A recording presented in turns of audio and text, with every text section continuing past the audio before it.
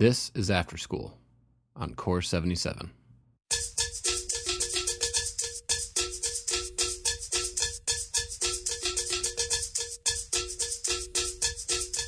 I'm Don Lehman. If you're listening to this podcast, you've probably had the same dream as a lot of us. You want to make and sell your own thing. You may not even know what that thing is yet exactly, you just know you want to do it. And that can be daunting. Maybe even feel nearly impossible.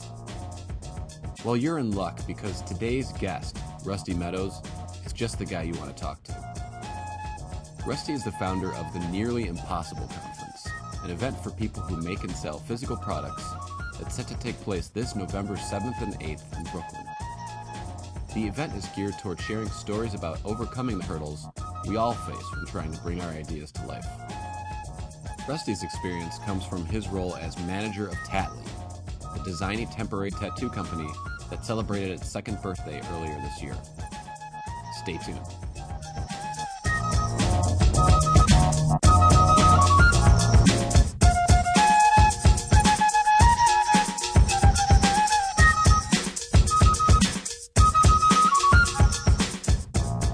Awesome. So what are we talking about?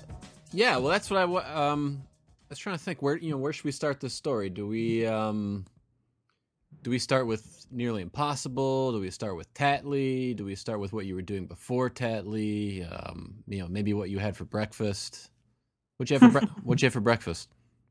I'm not sure that I had breakfast today. Yeah. I normally don't. Yeah, I don't usually either. Do you only not eat breakfast during the week, or to the weekend do you maybe have breakfast? Yeah, on the weekends I normally end up like grabbing a bagel or something, just because I feel like I have time to relax and stroll down to the bagel place. Yeah. Where's your bagel place? It's on Court Street. Okay. And it's not too far from me, but it will be soon. I'm moving into a new apartment next week, so. Okay, cool. What part of town do you live in? I'm in Park Slope. Oh, cool. I'm moving to Prospect Heights. I'm in Cobble Hill now. Oh, cool. Yeah. There's so many cool neighborhoods in Brooklyn. It's kind of amazing. Coming from Chicago, like the way I always kind of frame it is that Chicago is more livable, but Brooklyn's more alive. And Manhattan is like a totally different beast. You can't even really compare it to anything else. But Brooklyn and Chicago, you can sort of compare to each other. It's funny. Yeah, my roommate, he's from Chicago. Oh, really? Well, he lived there. I think he's from Indianapolis, but he worked at, I think, BBDO. Okay. Yeah. So, all right, let's talk Tattly.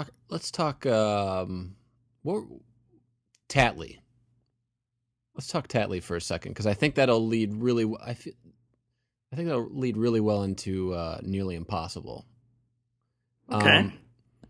Well, maybe introduce yourself a little bit first. Talk a little bit about your background. Sure. Yeah. I mean, so I am pretty young. I graduated from college not too long ago, only about 2.5 years ago. Yeah. And do you feel nervous telling people that? Not really. Yeah. I think people are normally surprised when I tell them that, I had just graduated 2 years ago.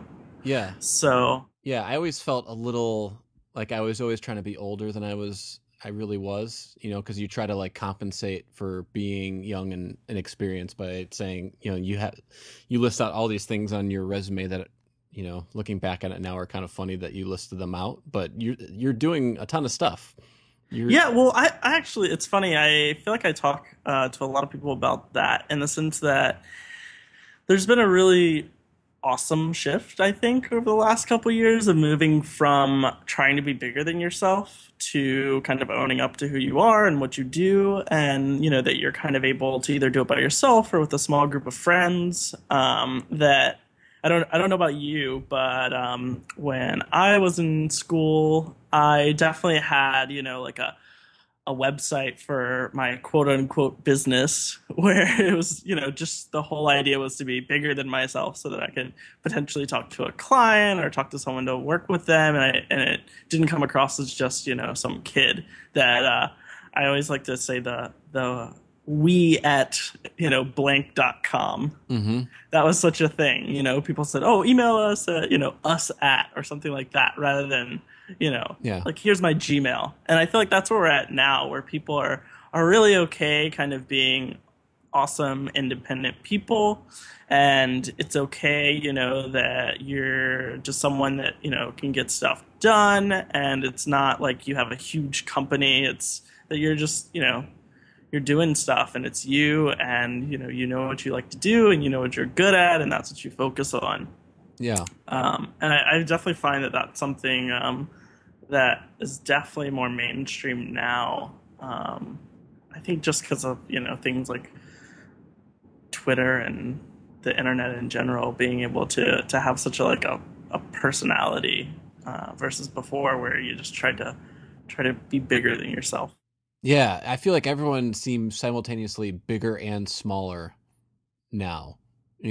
Like if you think of like a big company, it's like they try to act really small and personal. And if you think of like a smaller company, not like they try to act like they're, I don't know, Coke or something like that, but they're, just the fact that they've got, if you have a nice website and, you seem forthright and have a nice product, you seem a lot bigger than you are. Yeah, and I mean I think that's one thing that's pretty interesting. That's one of the leveling aspects of the internet, that it's all about presentation, and that if you're good at presenting yourself or your brand or your product, then you can be more successful than people that are a lot bigger than you and have a lot more money. um, that the idea that photography is such an important part of the internet, and that even like you go to big companies that have really terrible websites and they don't have any products of their photos, or they're terrible, and if they're competing against someone that's even a small business or an individual who is just really good at kind of telling their story and really good at being able to show what it is that they've made, that they can be more successful than them. Yeah. So what's your background? I have a pretty interesting background, I guess, in that my official major in college was art history. I come from, I think, more of a curatorial role where it's more about putting things together and seeing what you can make out of them, which I think has been pretty beneficial.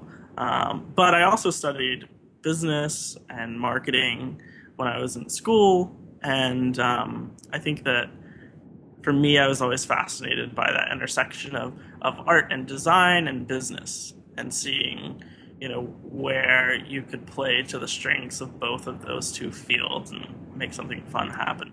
Yeah, it's really interesting that you did both of those at the same time. So did you kind of force those things together when you were in school, or did how did people look at you then? Were they just kind of like, who's this guy? Yeah, I think it was a happy accident that when I started college, I knew that I was fascinated by art history, and so I kind of went like knee deep into it, and I was pretty much finished with my degree after 2 years, and I still had 2 more years of school to go. And about halfway through, I realized, like, okay, well, it's hard to get a job in this field. So what's a field that is easy to get a job in, or easier? And like, oh, well, if I do business, then at the very least, I'll always have a job. But I've come to learn that those two things could play really well together, and that there's definitely a surge of people that are creative visually as well as creative in the business world. So Yeah. it's been really fun to see that, and even just being able to see it when I was in business school, that there are definitely people that exhibited those strengths, and they seem to be able to perform a lot better than the people that were just coming to it from a business angle. Yeah. So you graduated a couple years ago. How did you get involved? Well, maybe explain what Tattly is first. Yeah, well, so Tally is a designy temporary tattoo company, and our goal is to eradicate the cheesy tattoos that you see. Our founder, Tina Roth-Eisenberg, who blogs on SwissMiss.com, Swiss-Miss.com, she just was tired of seeing her kids come home and being covered in terrible clip art tattoos. And being a designer, she was like, oh, well, I could have an impact on this. And I was actually working with Tina before that pivotal moment happened. And I had come through What were you doing with her? Yeah, so I'd come through Studio Mates, which is a co-working space that she founded here in Dumbo, Brooklyn. And I had been introduced to the community via another conference called The Feast, which was a social innovation conference. Companies that are doing good and doing well.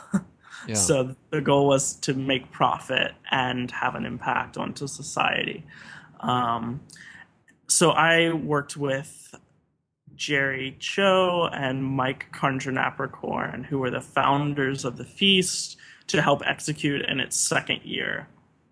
And Jerry's still working on it. They're about to do another version of it this year.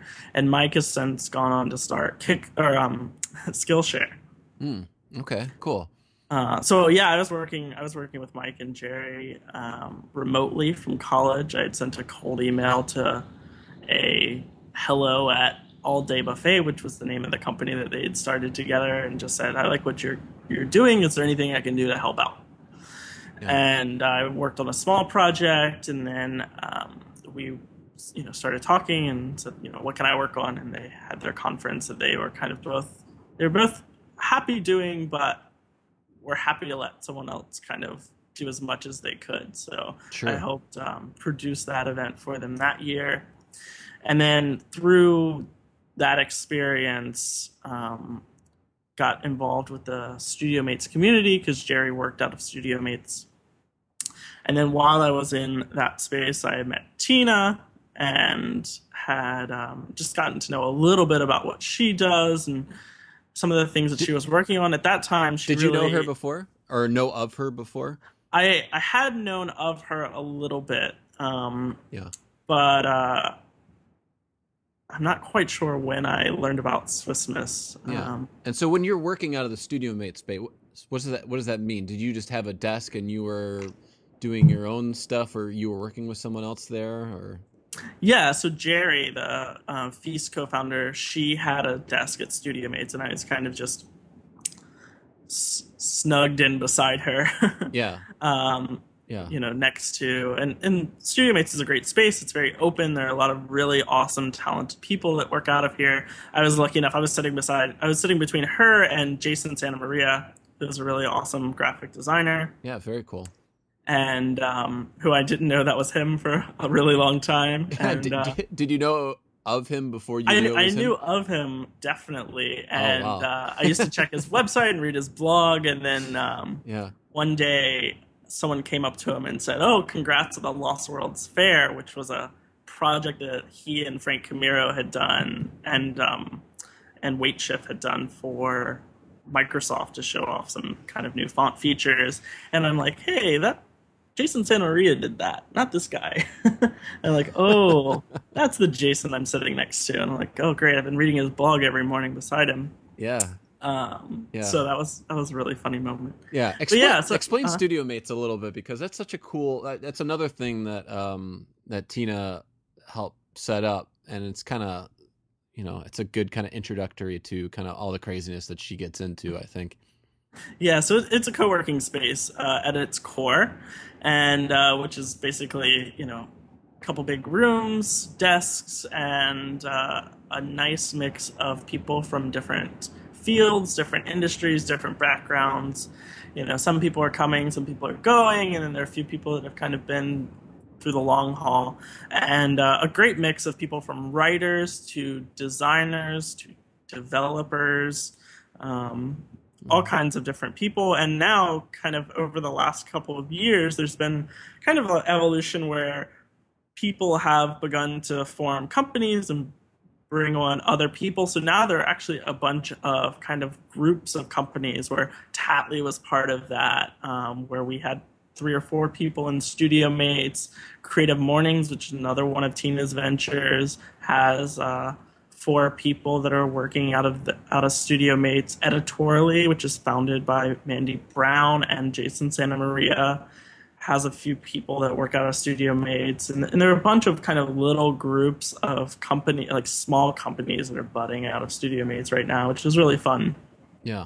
But it's a great community where we have kind of smallish events that are all of us hanging out and sharing what we're working on, getting advice, looking for feedback, all that kind of stuff. So it's really nice to be able to be surrounded by extremely talented and passionate people. So you're sitting at your desk, and you've got Jerry on one side, and you've got Jason Santa Maria on the other. What point did you get involved with Tattly? So I briefly met Tina during my time at Studio Mates. She's always a very busy person, and I actually worked in a different room than the one that she works in. But I had met her a couple of times, and after I was done with the feast and I was back home at college, Tina was looking for someone to help answer her submission inbox. Mm.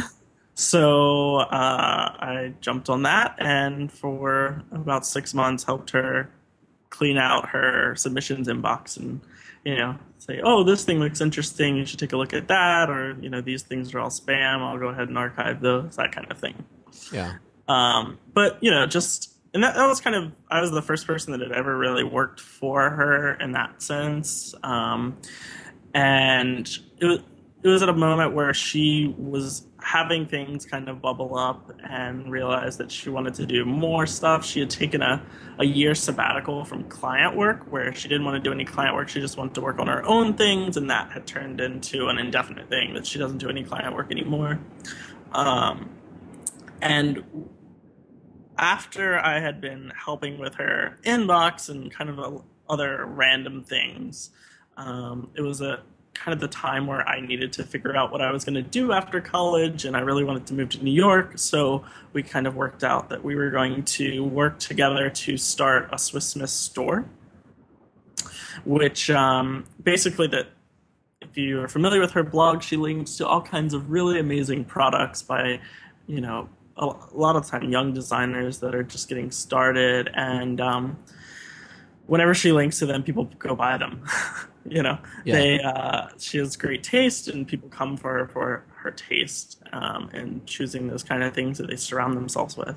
So we thought that we could work with some of these young designers and make something that's just for Tina's blog or just for her readers, and we would sell that directly. We would just buy them from the designer and sell them and ship them out of the office and kind of see how it goes. We would do maybe one project a month, and we would really focus on the person that made it and really focus on the story behind the product.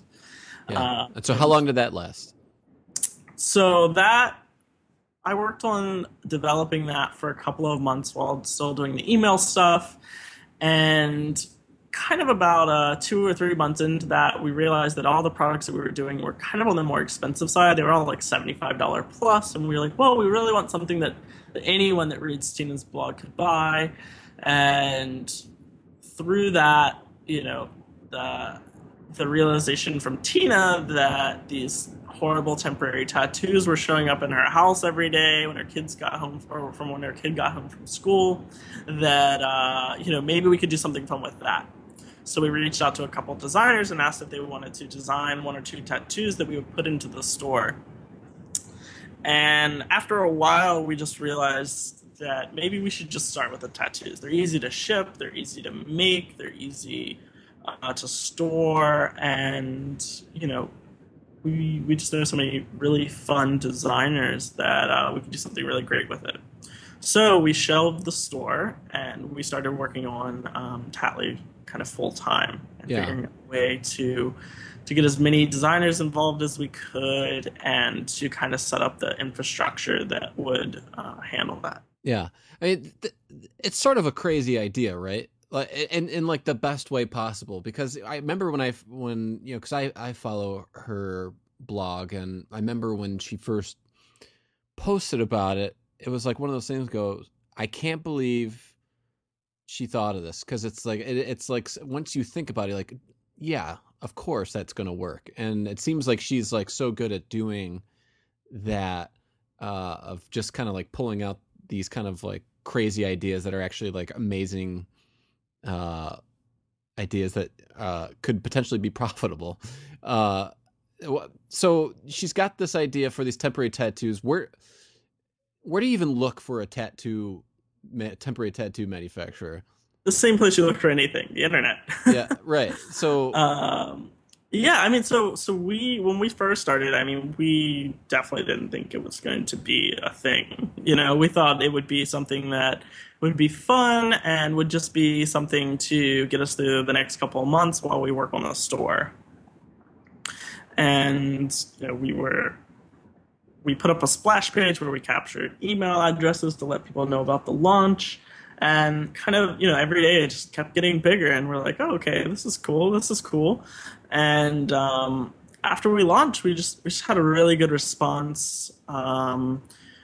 It's interesting that Fab was kind of coming up at the exact same time. They were still invite only. I think they had only been up for a couple of months, and they were kind of helping show that kind of community also exists and is willing to buy things. We did a few sales on Fab, which weren't as big even as the sales on our site, but you know, just help solidifying that community and knowing that people are out there willing to pay for good design, which was what we were going after for the store.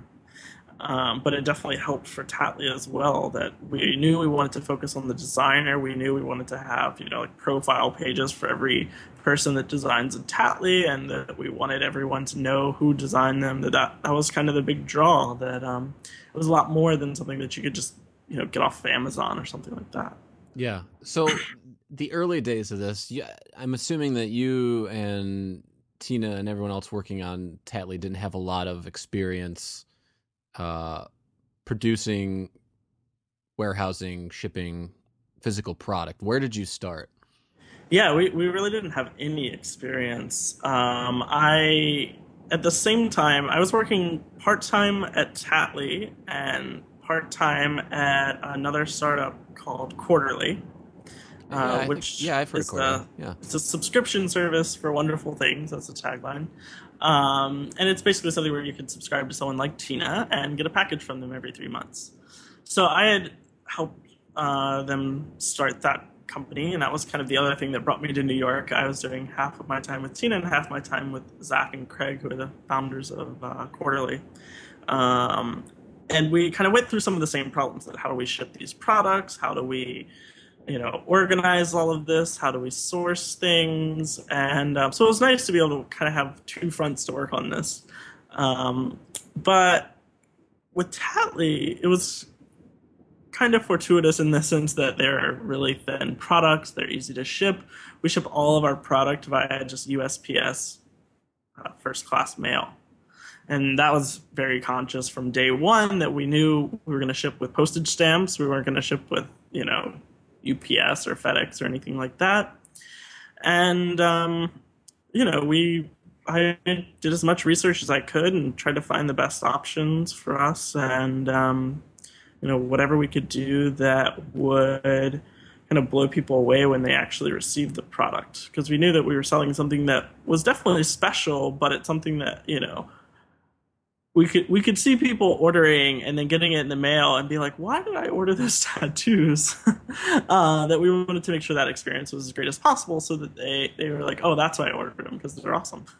Yeah. So what's your? It sounds like your role is evolving at this point. I mean, you're obviously becoming a lot more important to the operation than simply, helping, go through some submission emails and research stuff. It sounds like you're taking on more of like a management role at this point. How did that kind of evolve? Yeah, it was really interesting. I mean, that none of us knew that it was going to take off, so none of us knew how it was going to scale or how anyone was going to do the jobs that they ended up doing. We had basically three people that were working on it: myself, Tina, and Yoko, who was our designer, who was Tina's designer at the time. It was split between Creative Mornings and Tatley, and Yoko and I kind of did all the orders from day to day, and printed out the invoices, stuffed the orders, shipped them out. I think our first day we had like 250 orders, which was just seemed like a ton of them at the time.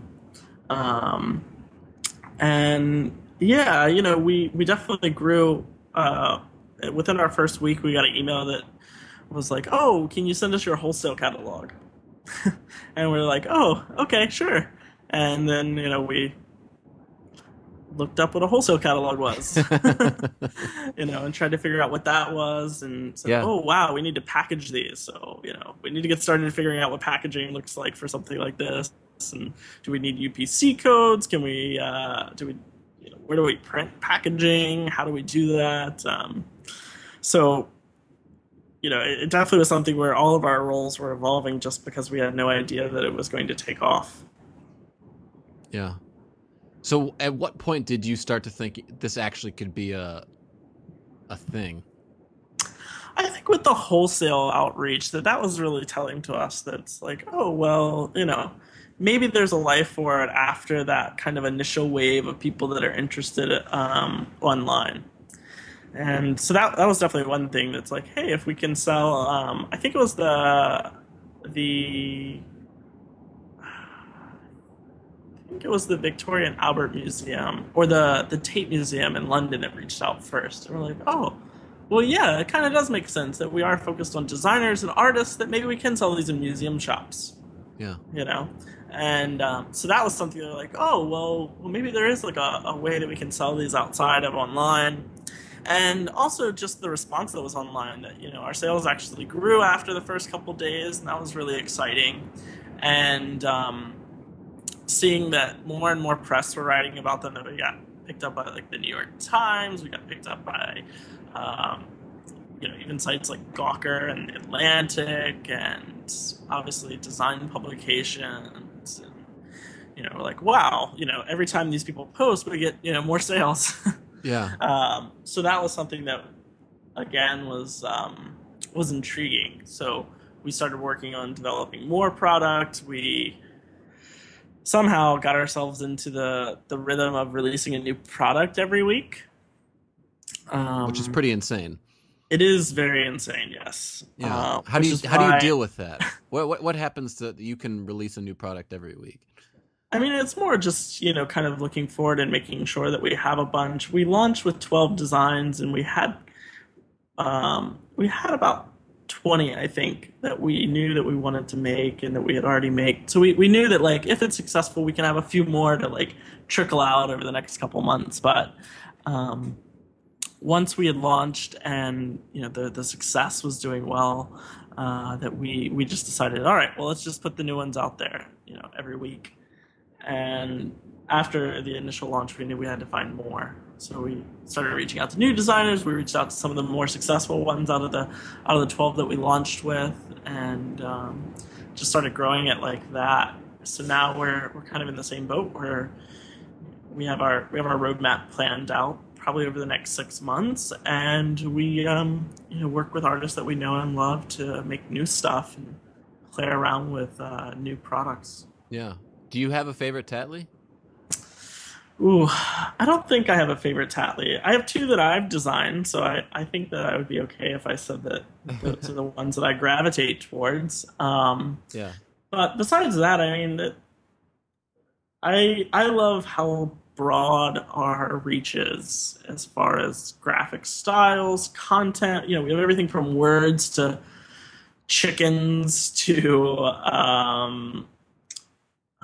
bikes and robots and astronauts. We have all kinds of stuff. It's really fascinating that we've been able to include such diverse subject matter, but make it still feel like it's all part of the same brand. Yeah. Yeah. My wife Lisa was at the the Fast Company conference last week, and I think everyone got. Were there Tatleys and grab bags there or something? We had a table. We had staff there that were applying them to people. Yeah, and so she came home with I think it's the Frank. Is it Chimera or Chimera or I forget? Yeah, Yeah, it's Frank Camaro. Yeah. yeah, Camaro, and he's got the that Node looking one, and she was getting comments on it all week, and I don't think it's washed off yet. That thing really sticks on. But yeah, they look great, and they really kind of.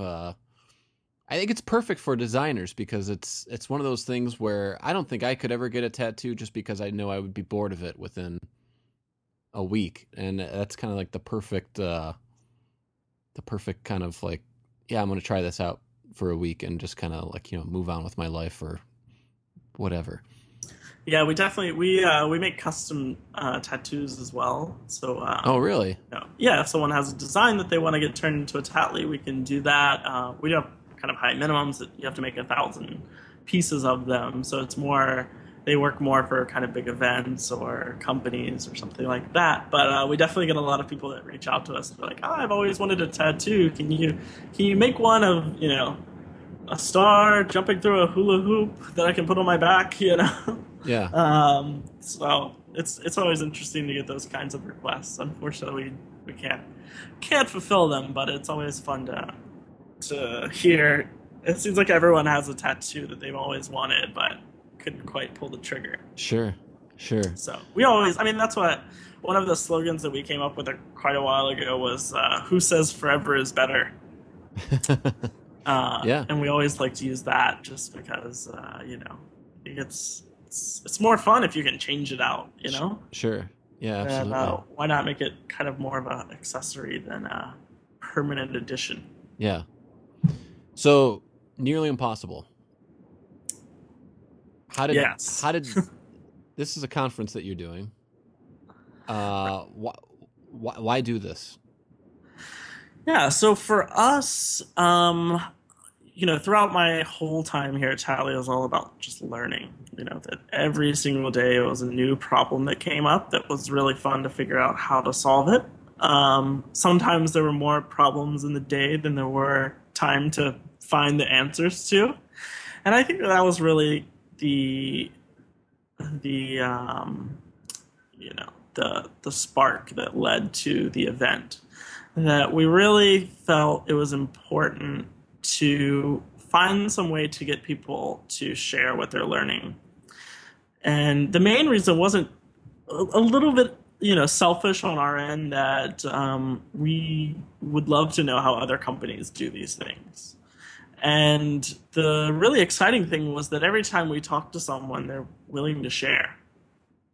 So it's not like something where you go and ask someone, "Oh, how did you do this?" And they say, "I can't tell you. It's secret." Everyone was always willing to share, and even with people that aren't us, that other people that I talk to, that even just cold email, we get emails all the time that's, "Oh, how did you set up gift cards on your website?" or something like that. We try to answer whenever we can because if we had that help in the beginning, then it would have made things so much easier. So the goal is just to be able to solve problems for people that are making physical products.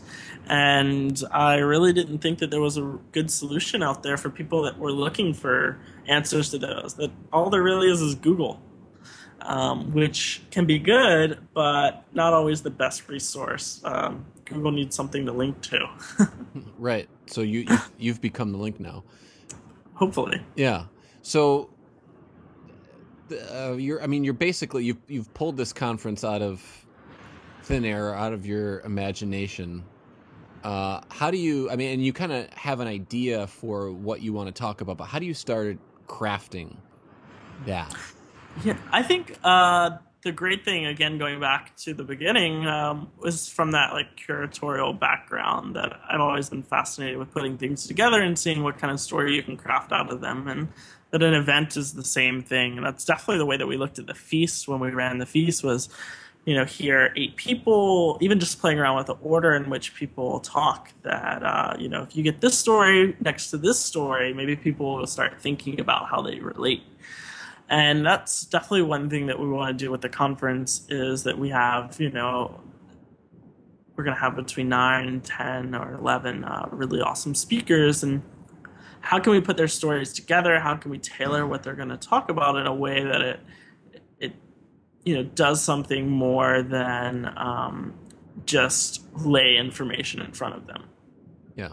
And one of the things that we definitely wanted to be conscious of is the idea that we don't want to solve everyone's problems. We don't want to solve all of everyone's problems. So there's something like very magical about having to solve a problem on your own. And that's where so much innovation comes from, and that's where so many of the things that we really love in the world come from, and that's where so many of the great business or designers, business people or designers have come from, is that they had no idea how to solve a problem, so they solved it the way that they thought was the right way, which turned out to be better than the way that everyone else solved it. So we don't want to, there's no like, here's the guidebook, here's how to do exactly what you need to do, and you don't need to think at all. But more or less that if we could solve one problem that everyone was struggling with, or that each person was struggling with, then we could provide value without taking away that magic of having to discover and learn on your own. So that's our goal, that every person leaves having solved one problem that they've come there with. And we have a few different things that we're planning to help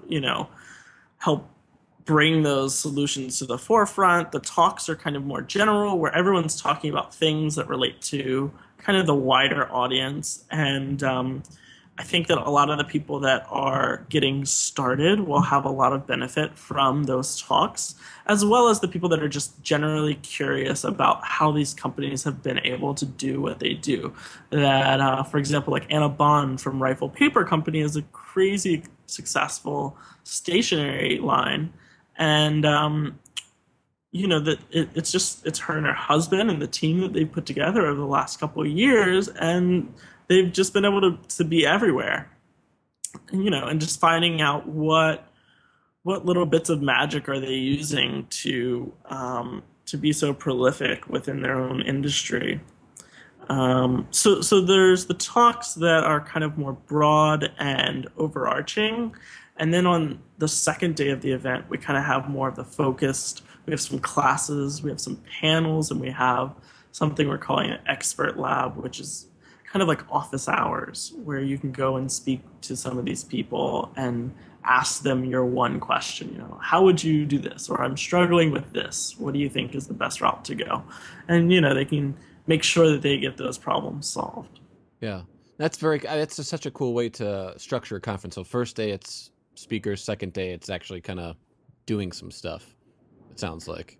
Right. Yeah, and that was the goal. And the one thing that we definitely wanted to do was make sure that it wasn't all people that are, kind of name brand industrial designers or name brand clothing people or anything like that, that the level at which this conference is hoping to solve problems is more kind of in the subline of the conference, which is an event for people that make and sell physical products. And that's kind of where the differentiation ends. That it's not about people that are making stationery. It's not about people that are making tech products. It's not about people that are designing clothes. It's about people that have to make and ship a physical product. And that there are so many lessons that can be learned in that space, that we felt that we could have an event around it, and we could bring people from different industries and different levels of expertise and still be able to educate the attendees. So how many people are involved doing this conference with you? Mostly it's studio mates and friends. All together we probably have around 10 people that are working on it, Yeah. And so how have you been? Nights a week. Is this the kind of the first, really big public project like this that you're leading, and kind of how have you been kind of learning to wrangle everyone to kind of get everyone to go in the same direction? Yeah, well, I mean, the Feast was definitely a project that was at least on this scale. And so, I mean, I don't think that I would have done this event had I not done the Feast, just because I felt like that was enough to say, oh, well, I've done something that's at least similar, that I feel comfortable being able to execute on it. Sure. But one of the hard things is just being able to material, make sure that it's not something that is all encompassing. I am still doing my day job at Tattly, and Tattly is definitely supporting the event and helping out however they can. But it is definitely a nights and weekends project for me. Yeah. So Yeah. that's been a fun challenge. Yeah. What's the number one pain in the butt thing you're dealing with right now? Um, I think finding some of the venues for day two is a little challenging. We're a pretty affordable event. We're like it's like $295 for 2 days, and some of the conferences that are going on now are $1,500 for one day. So we're definitely on the low end of the budget. So finding friends and finding awesome brands that are just willing to back the community has been very important and been time consuming. Okay, so so day two, it sounds like it's a little bit more spread out around Dumbo then maybe. Right. Yeah. So our day one is actually in the Kiwanis. We have a really fun venue that's there, and then day two is kind of all throughout Dumbo. But we have some stuff going on at Etsy Lab, and we have some stuff going on at a bunch of other spaces around the area. Um, and just kind of coordinating all those is a lot more challenging than just coordinating one big venue for the main talk day. Right. You Right. know. So basically you're looking for spaces around Dumbo still. Yeah, definitely. Yeah. Okay. Well, good. Well, anyone listening that knows anyone or works in Dumbo, then email Rusty, and Exactly. yeah, and we'll get you some more space. Um, yeah. So what I love about this conference is that you're kind of bringing together all of these different disciplines and people. Like all the people that you have here come from like wildly different backgrounds, but I think what kind of the connective glue is between all of them is that they've been able to use the internet in really kind of empowering ways and kind of amplify kind of the power that they have to kind of reach people and accomplish tasks that were seemingly, I guess, nearly impossible just a few years ago. Yeah, and I think that that's one of the things that come from the internet, that a lot of the people that are familiar with the way that the internet works or have done, even just little side projects or put up sites and just know how how big the potential is of developing an audience, have realized that they could do that with a physical product. And just being able to see that by sharing something with some friends and then they share it with their friends, that something could actually take off more so than if you look at developing a product during a tradition, using the traditional route, that you don't need to sell it to your friends, you need to sell it to a buyer at a retail store, which is a lot more difficult, and can be a lot more, um, you know, intimidating than just posting an Instagram of something that you've made, and then you see like, wow, a lot of people really like that, and people commenting, they're like, oh, where can I buy that? Or I would totally buy that if you made it. That little bit of positive reinforcement can be what pushes you over the edge, versus that looming fact that, wow, now I need to go sell this thing. Like, I made something I love, but I really don't like the idea of like going out and making prototypes and going to fairs and selling it via those routes. Yeah, and I think that's such a great mentality to have, because I think that that's like the really daunting thing for people at first, is that they think they have to have all of these things in place to start anything, and really it's like the barrier for entry is so low right now. And if anything, you're encouraged to make something small, quick, and if you make a mistake, that's totally fine. You just got to scrap that whole idea and do another idea. And I think that the kind of community that you're gathering here, like if you look at some of the speakers you got, I think Anna Bond is super awesome, and you've got David Bias from the Impossible Project, and James Victor and Rachel Schechtman, just all these people that kind of, I mean, that's pretty much what they do nonstop, is like these really kind of quick, like, see if this works, and then build on that and build on that, but it's not that like really big obstacle to overcome like it used to be.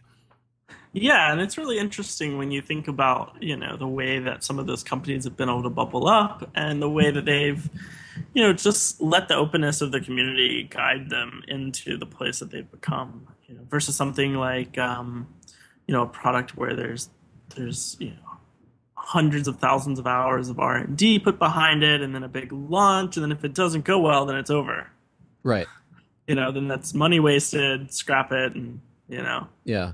that's the end of your company or that's the end of your division or whatever it is. That this way, by being more open about the process, people can tell you, like, oh, that's really cool, or why don't you do this, or I really wish that you would do this. And using that feedback kind of in real time to help develop things, which that's what the internet's all about. That you can put something up there, it doesn't cost much money, but people can use it, people can love it, people can give you feedback. Yeah, and I think that's a big change that's been kind of slowly working its way into the industrial design communities, because we do come from they tend to be larger products, and we're very familiar with getting stuff made on a larger scale, and obviously the clients or the companies that we work for are usually a lot bigger and kind of need to have more of a NDA type structure around them, and that's what I really love about this community is just the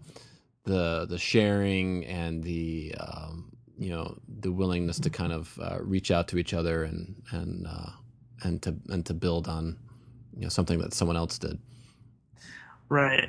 Yeah, it's really interesting. There's definitely though an element of people that have gotten more success than they can handle, which we see with Kickstarter all the time. Yeah. That's a very interesting thing to think about, and especially when you think about comparing it to someone from a traditional ID perspective, where they have spent months laboring over how can we produce this at scale, how can we make sure that when it does take off that we're able to handle that. That's the part that most Kickstarters don't really tackle. Yeah. And I mean, for good reason that, they go in with a goal of $20,000 and, leave with $1 million.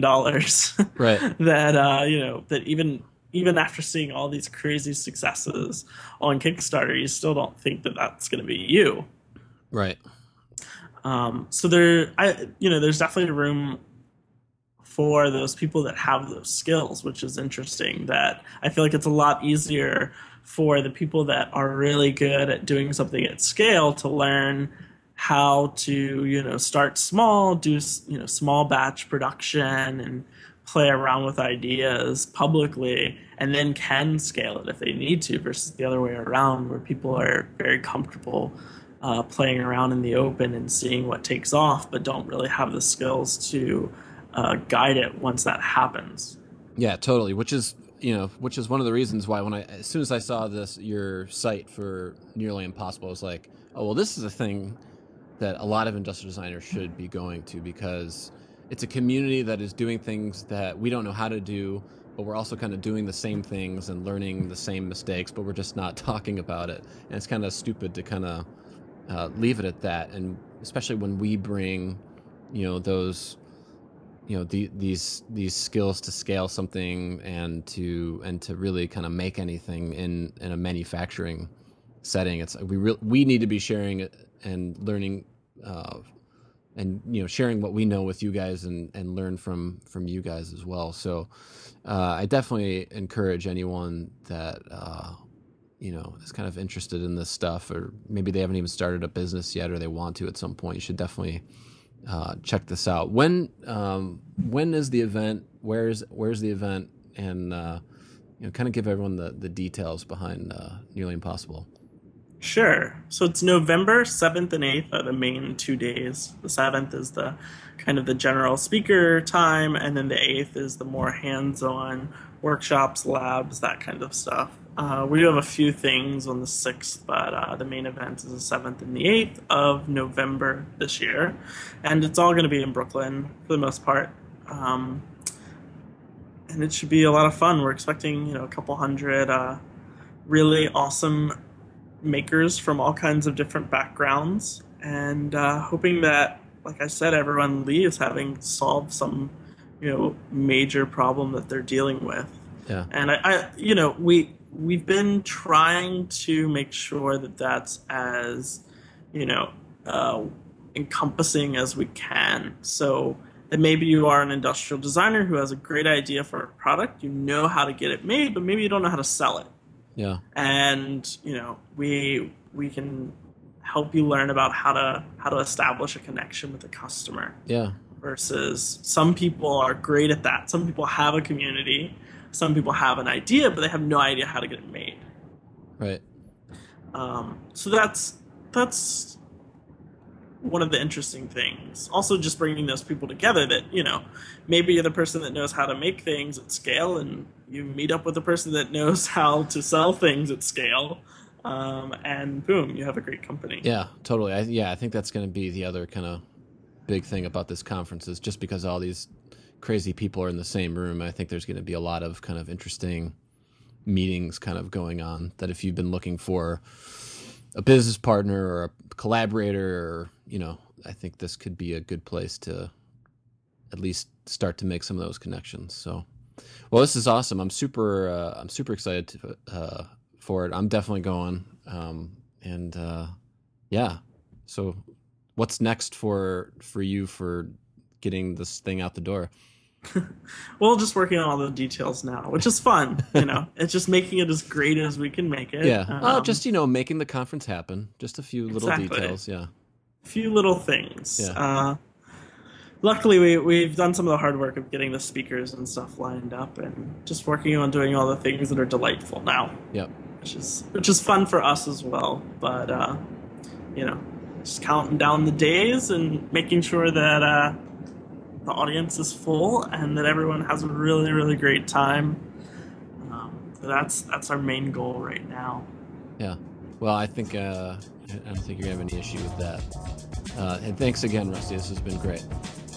Well, thanks for chatting. Yeah. Thanks.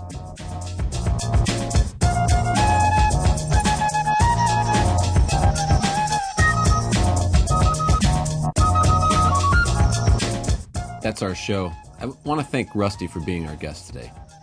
His Nearly Impossible conference is taking place this November 7th and 8th in New York. There's still time to register. Just go to nearlyimpossible.org. Check out the lineup of speakers and events.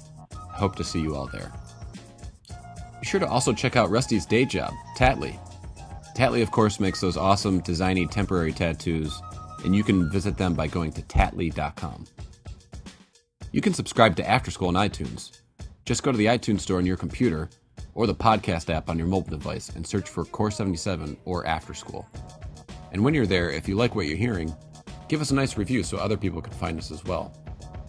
Also on Core 77, we include show notes that link you to all of the stuff you heard us talking about with Rusty.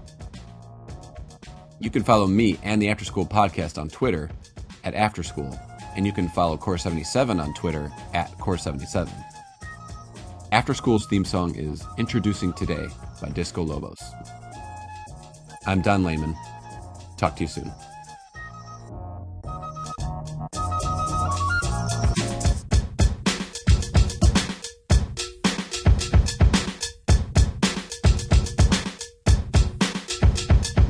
Don't you forget